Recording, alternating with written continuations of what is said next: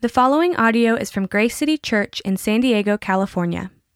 More information about Grace City Church is available at gracecitysd.com. And you were dead in the trespasses and sins in which you once walked, following the course of this world, following the prince of the power of the air, the spirit that is now at work in the sons of disobedience, among whom we all once lived in the passions of our flesh, carrying out the desires of the body and the mind, and were by nature children of wrath, like the rest of mankind. But God, being rich in mercy, because of the great love with which he loved us, even when we were dead in our trespasses, made us alive together with Christ. By grace you have been saved, and raised up with him, and seated us with him in the heavenly places in Christ Jesus, so that in the coming ages he might show the immeasurable riches of his grace and kindness towards us in Christ Jesus. For by grace you have been saved through faith, and this is not your own doing, it is the gift of God. Let us pray. Lord, we thank you that you love us, that you've given us your grace and your compassion and your mercy. Lord, we're just in awe of everything that you have done through your church, Grace City here. We just thank you for everyone that has come. Lord, we pray just that through Randall speaking, that we just look in our heart of hearts where we need you, Lord, where we need hope. We need to know that we're loved, that we have a purpose, that you care for us. And Lord, we just are so thankful for what you're doing in our city. It's in your son's name we pray. Amen. And we're going to have All right. Yeah. Well, if this is your first time here, welcome. My name is Randall. I'm the lead pastor of Grace City. And I'm humbled because today is our 2-year anniversary. And, you know, it's been a long journey getting to this place and being able to visualize what God has done over the past 2 years and even into the future. I'm excited about what he's done and what he continues to do.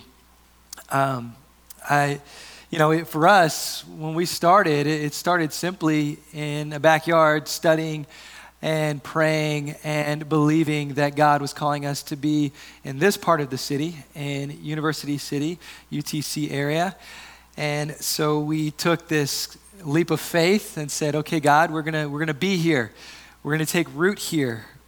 And God has done miraculous things since then. And so it's been through a lot of prayers and people that have gone before us that we're able to be here now. And so again, I'm just so thankful for all the sacrifices that have been made up to this point to be able to be 2 years in and see what God is doing. And so when we started simply with the gospel, with this message of Jesus. And we started by studying this study in our group called the Gospel-Centered Life Curriculum. And so when we did that, we said, okay, as we go into this second year, we want to go back to what we started with. So all the city groups are going to be going through the Gospel-Centered Life Curriculum. So I'd encourage you jump into a city group because we got this gathering, but it's so important to be a part of a group of people that's a lot smaller, and you're able to have that friendship and accountability in your walk with Christ. So I encourage you to jump into a city group. We've got 10 starting this fall. It's blowing my mind. And we got this series we're going to be going through in the month of October called Everyday Gospel. For us, we are a gospel-centered church. And so throughout October, what we're going to do is we're going to just study the Bible and say, okay, where do we see the message of Jesus all through Scripture? Old Testament, New Testament, all throughout the Scripture. We're going to be going through that over the next month. But we're also going to be talking about how it practically applies to our lives. What you do every day and how the message of Jesus really practically comes in and applies to that. And so the text that we're looking at today is Ephesians 2, 1 through 9. And what we're looking at is the gospel and me. The gospel and me. Some of you might be saying to yourself, well, what is the gospel? What is this message of Jesus? Well, the gospel literally means good news. And so today, I'm not going to give you good advice about how to live your life better, but I want to give you good news. And it's an announcement about what God has done to save, rescue messy, sinful people. That's the gospel. The gospel is all about what God has accomplished, what God has sacrificed. See, the message is all about God. And that message is for you. It's for you. It's for me. It's for us. 1 Timothy 1:15 says this. The Apostle Paul writes, Christ Jesus came into the world to save sinners, of whom I am the foremost. Another translation says, who I am the worst. I am the worst. See, what Paul is saying here is that this message of Jesus coming to save sinners wasn't just for some people. He said it was personally for him. It's not an abstract idea that impacts small areas of our lives, whether it be our intellect, because there are a lot of people who know a lot about the Bible. But it's not just that area. It's not just something that affects our emotions or just our behavior or just our Sunday morning. No, it's meant to affect 24/7, every day. It engulfs everything about our lives. And this message is meant to be shared. It's meant to be told. Charles Spurgeon once said, he said, let this be the mark of true gospel preaching, where Christ is everything, the creature is nothing, where it is salvation all of grace through the work of the Holy Spirit, applying to the soul the precious blood of Jesus. And from day one till now and into the future, I commit myself to preaching the gospel, to preaching the message of Jesus, because I believe that this is the message that changes lives. See, we believe that Jesus is our only hope. And here's the truth. Everyone needs hope. This past week, I was able to go with my friend, Craig, to a movie called Stronger. And I didn't know much about the movie, but he sent me a text. He said, would you want to go see it? So I said, okay. And so I looked it up on Rotten Tomatoes, and it was like, okay, this looks like a pretty good movie. So I went. And the movie was about a guy named Jeff Bowman. Now, Jeff was at the Boston Marathon, April 15th, 2013, where there was a bombing, a terrorist attack right there at the finish line that injured and even killed some people that were standing there as they were watching the race. Jeff was there that day, and he was standing, and he lost both of his legs in the explosion. And so it's about his journey, about how he moves from this place of accepting where he was at and moving forward with his life. And there's this scene towards the end of the movie where he's at Fenway Park, where the Boston Red Sox play. And he was throwing out that day the first pitch. And up to that point, everybody has been so encouraging to him. And there was this slogan, Boston Strong. And so with people cheering him on, he throws the pitch. And he's being wheelchaired off throughout the crowd. And people are giving him high fives and thumbs up. And as the crowd surrounds him, there's one guy who jumps out. This part of the movie stuck out to me because this one guy says, I need to talk to you. And so he stops and he starts to listen in. And Jeff looks at this guy and he says, I saw that day, that picture of you as you were leaving, just the disaster that had happened. And I see you now. And he said,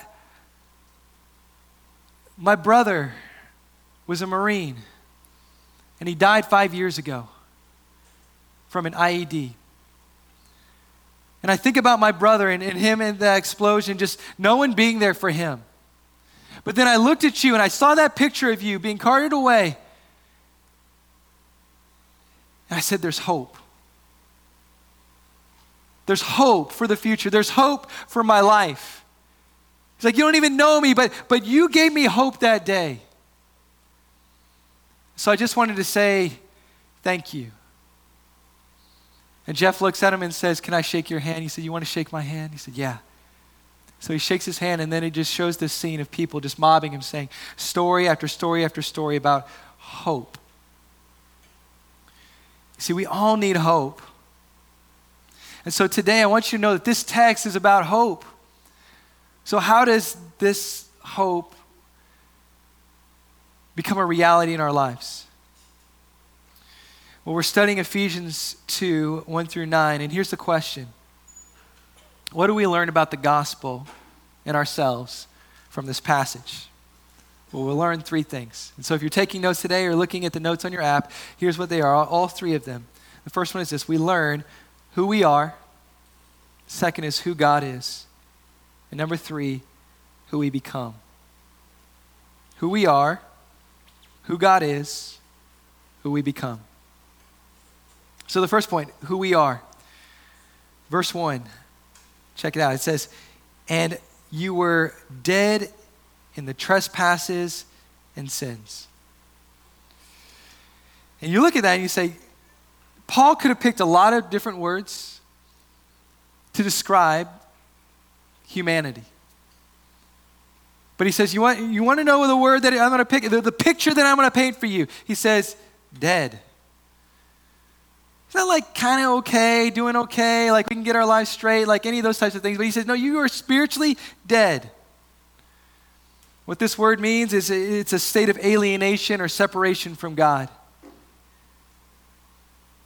And verse 1 tells us that it's not just some people who are in this state, but it says that we all, within ourselves, are at a spiritual dead end.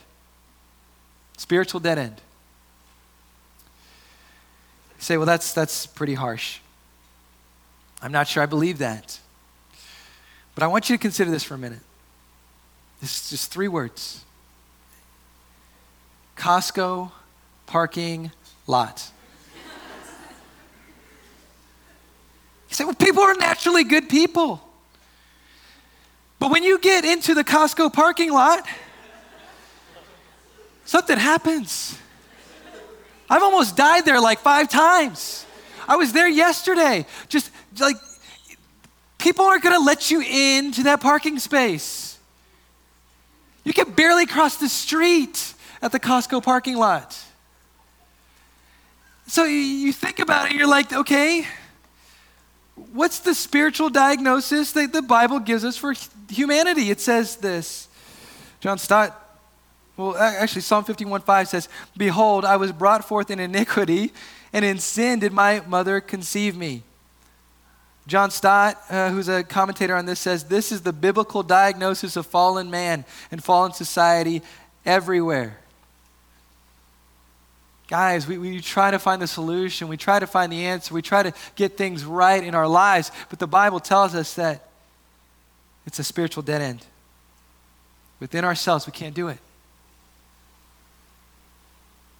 We might say, well, isn't sin an archaic idea? I mean, didn't we pass that a long time ago? Well, Carl Menninger, who was an American psychiatrist and also not a believer, not a Christian, wrote a book called Whatever Became of Sin. And here's what he says. He says, I believe there is sin which is expressed in ways which cannot be subsumed under verbal artifacts such as crime, disease, delinquency, deviancy. There is immorality. There is unethical behavior. There is wrongdoing. And I hope to show that there is usefulness in retaining the concept and indeed the word sin. He's saying this is the way that we can describe really what he's studied for years. We say, well, who are we? When it comes down to it, the gospel has to start with the bad news. And here's the bad news. Within ourselves, we're at a spiritual dead end. And we're in desperate need of rescue. That's who we are. But then, the hope comes in. Because here's the second point, who God is. And so you can find it in verses 4 through 5. Here's what it says. But God, being rich in mercy, because of the great love which he loved us, even when we were dead in our trespasses, right? So like, we didn't do anything to get his favor or his love or earn it in any way, but it says, even when we were dead in our trespasses, made us alive together with Christ. By grace you have been saved. Who is God? This verse says that he is rich in mercy, that he loved us with great love, that he made us alive. And then we find this beautiful life-changing statement in verse 5. It says, by grace you have been saved. You see, it starts out with this amazing statement of who God is. It says, but God. Right? Like in your mess. Like, so what goes on in our minds? I've got this habit. I've got this hang up. I can't kick it. What am I going to do? I'm on the verge of divorce. What do I do? I can't get my life together. I can't get it straight. What do I do? See, the Bible doesn't start with us for the answer, but it says, but God as the answer. It's not within ourselves, but it's within him. And so today, how do you view God? Remember, I was driving one day. I stopped at a stoplight, and there was a car in front of me. And on the back of the car, it said these 3 words. It says, I saw that. And it says, dash karma. I'm like, uh-oh, karma saw me. You know, it was like, what's going on? Who's karma? But that is the reality of what karma is. Karma says you get what you deserve. And many of us look at God and we say, we just take out the karma part and we just put God in there. We say, well, that's got to be who God is. He's got to be that God that just says, you know, I saw you messing up again, and I'm just ready to bring the hammer down on you. That's just got to be who God is.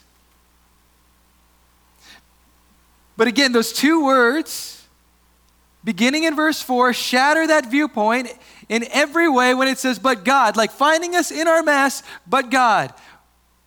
What does he do? He's rich in mercy. He loves us with a great love. He makes us alive. And it says, by grace you have been saved. See, karma says you get what you deserve, but God gives us the reverse karma. He says, I'll give you what you don't deserve. That's the gospel. That's the truth. That when we come to God and we see him for who he is, he gives us what we didn't earn or deserve. He gives us his love. He gives us his mercy. He gives us his attention. And he says, I will love you based on this standard. You see, those are words of hope. Those are words of rescue. That's who God is. Colossians 1:13 says it like this. It says, he has delivered us from the domain of darkness and transferred us to the kingdom of his beloved Son. Do you want to know what God is like? He's not the bumper sticker God that we made him out to be. He's the God who says, I've come to you to rescue you with grace and love and mercy. And when you understand that, we get to the third point, who we become. Verse 8 through 9 says this, for by grace you have been saved through faith. So Paul makes it really clear again, for by grace you have been saved through faith. So he's like, he's making a desperate appeal. You didn't do anything to get yourself here. You didn't get your life together and stamp God on it. No. By grace you've been saved through faith. And this, not your own doing, it is the gift of God, not a result of works, so that no one may boast. See, verse 8 says, by grace you have been saved through faith. What is faith? It's simple. It's trusting. It's believing. And it's not based on our own ability. One of my friends recently told me, he says, where there is no trust, there is no rest. See, what are we striving in right now? Where are we putting our faith? Because God gives us this invitation to put it in Him, not in ourselves. Peter O'Brien, who's a commentator on this text, says faith is the inseparable companion of by grace. And together, the two expressions stand in stark contrast to any suggestion of human merit. What he's saying is we can't come before God and say, hey, look at me, look at what I've done. Look at all that I've accomplished. God, don't you love me now? No, it's coming before Him and God saying, is everything that Jesus has done for you, that's the basis that I love you. We do this tradition in our family. It's not the healthiest of traditions, but I started it. It was me. It wasn't Mom. It was me. It's called Donut Friday, and my kids love it. They cheer for it. They say, it's almost Friday. Is it Friday yet? You know, Donut Friday, Donut Friday, Donut Friday. And so my son's right at the very front leading the charge on Donut Friday. And recently, this past week, I was taking him to school, and it was Friday. And I had to make this decision.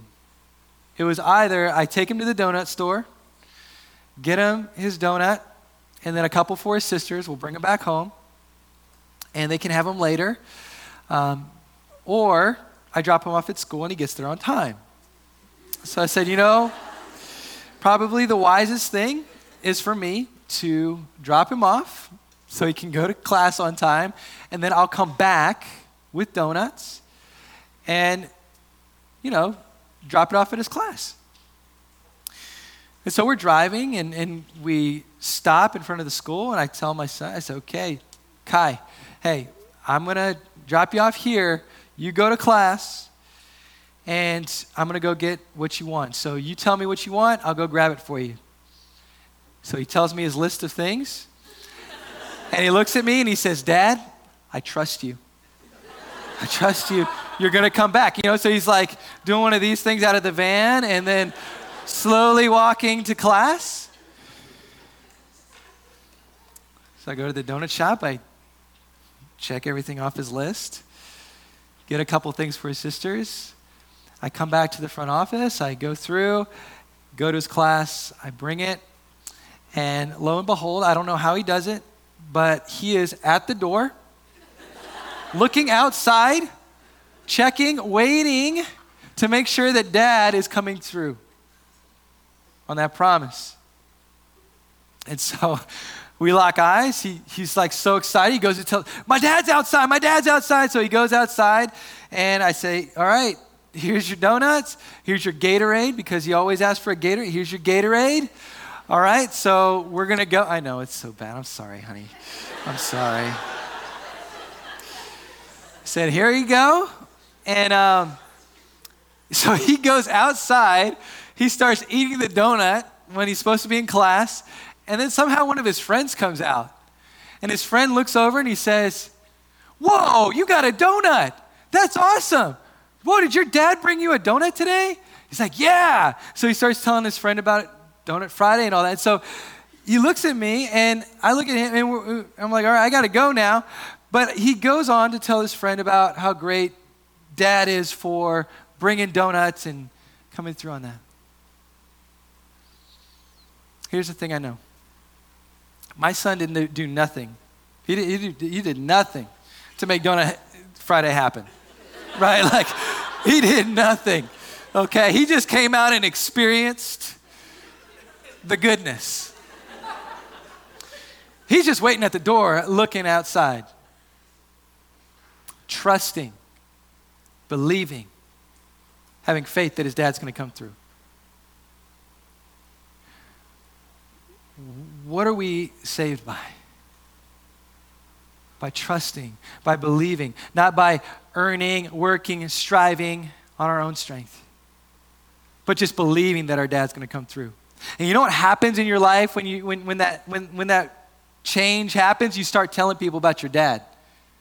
You start telling people about how great your dad is, right? Like, he's awesome. It just flows out of your life because you say, it wasn't me. It was all him. See, this verse tells us that the faith that we have isn't because of us. It's not a result of works. It's because of God. It's because God shows himself faithful over and over and over again, to the point where Jesus says you can have the faith of a mustard seed. He said he'll move mountains.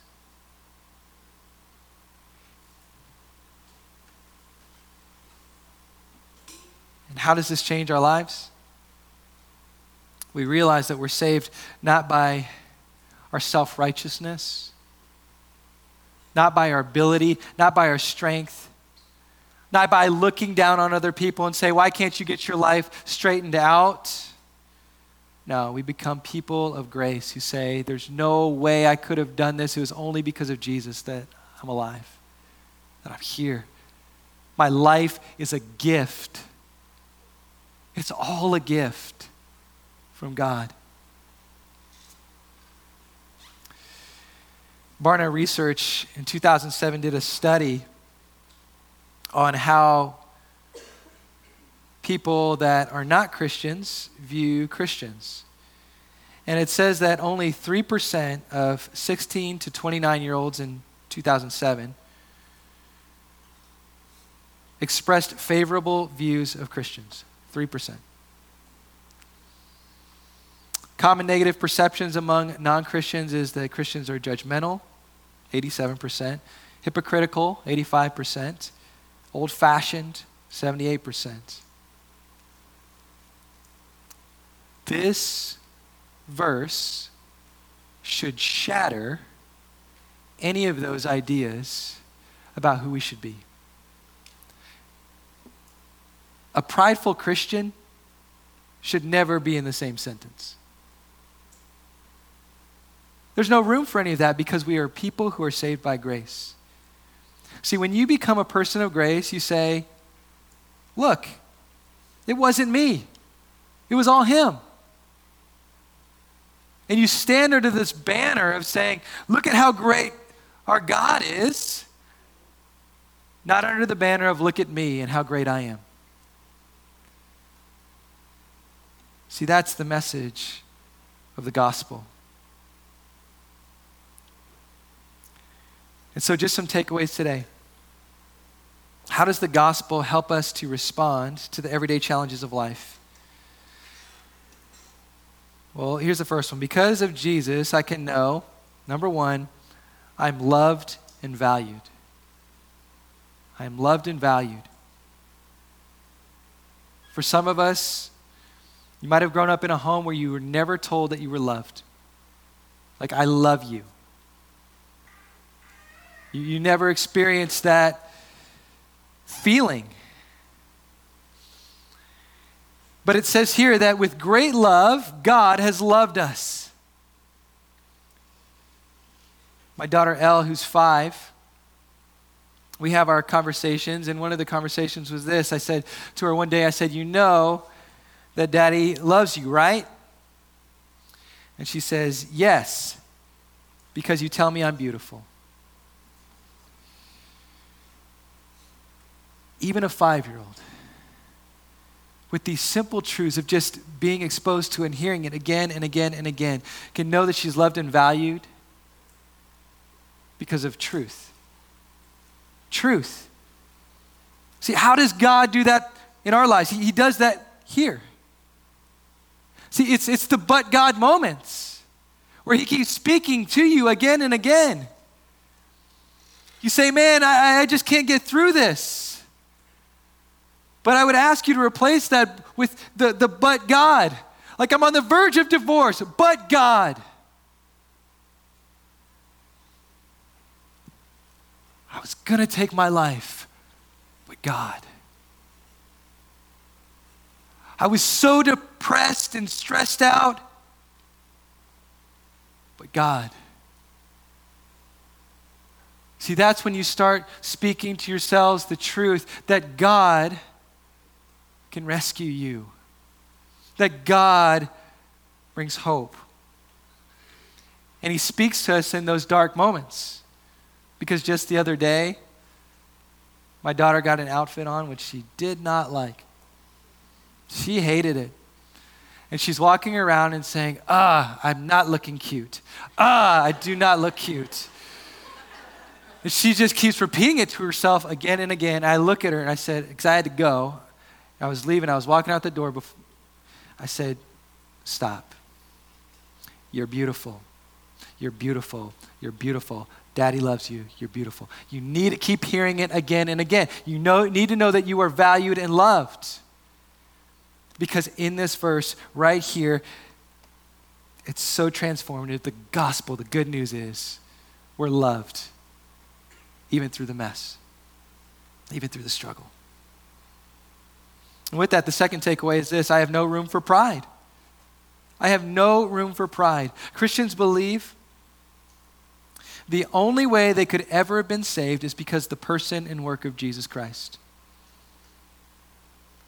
That's the only way. Because as Paul's writing this, he is painting a very, very, very, very dark picture about where the Ephesians were spiritually before they met Jesus. He says, I don't want you to forget this. Right? As you start looking around at other people around you and you start to say, well, my life's starting to get better. I don't want you to look around at other people and say, hey, you need to be like me. No. He says, you once walked in the same shoes. You all once lived in this. But God, you see, I have no room for pride. And today I just want to encourage you as God starts to humble us and say, okay, Lord, where am I at spiritually? There's a really good book that's helped me along the way. It's The Freedom of Self-Forgetfulness. And we give it away for free at our community tent. I would encourage you, if you haven't read it yet, take you 30 minutes. But I remember getting to the end of the book and just being in tears. Because I had to realize that my life was not based on what I have done or can do or my abilities. But I'm out of the courtroom. And God loves me based on all that Jesus has done for me. There's no room for pride. The third takeaway is this: I am a work in progress. I am a work in progress. See, this is the grace part. I was walking with a new friend yesterday at the Teen Challenge 5K. Now, Teen Challenge is a ministry that we partner with. There are a lot of guys that go through this program here in our city. And these are guys who've been, majorly addicted to some heavy drugs, selling, all a part of it. Really on destructive paths in life. And I was talking with one guy, and he said, it's like I've seen guys come and go from this program. And I asked the coordinator, I said, how do you do it, man?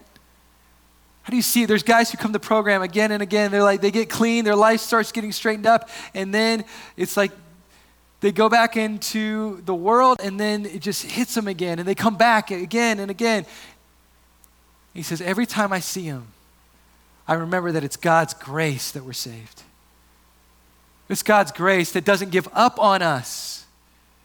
See, this is the beauty of the gospel, that God doesn't give up on us. He doesn't say, all right, you're kicked out now, But he says things like this in Philippians 1:6. He says, I am sure of this, that he who began a good work in you will bring it to completion at the day of Christ Jesus.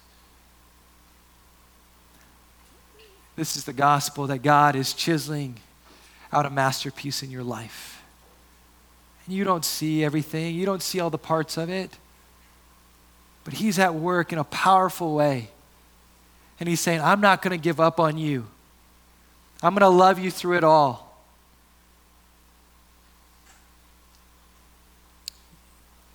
You say, how's that possible? How's that possible that God could love me like that? It's possible because God didn't just say it, he showed it. He says, I'm not just going to tell you from heaven, but I'm going to come down from heaven to earth. And I'm going to become one of you. And I'm going to live the perfect life, the life you should have lived. And what happens to me is, instead of you getting the punishment that you deserve, because it says we're all children of wrath, he says on the cross, you want to know what that is? It's not just a man hanging there. It's the wrath of God being poured out on the Son of God. And as he hangs there, he says, I'm taking all the punishment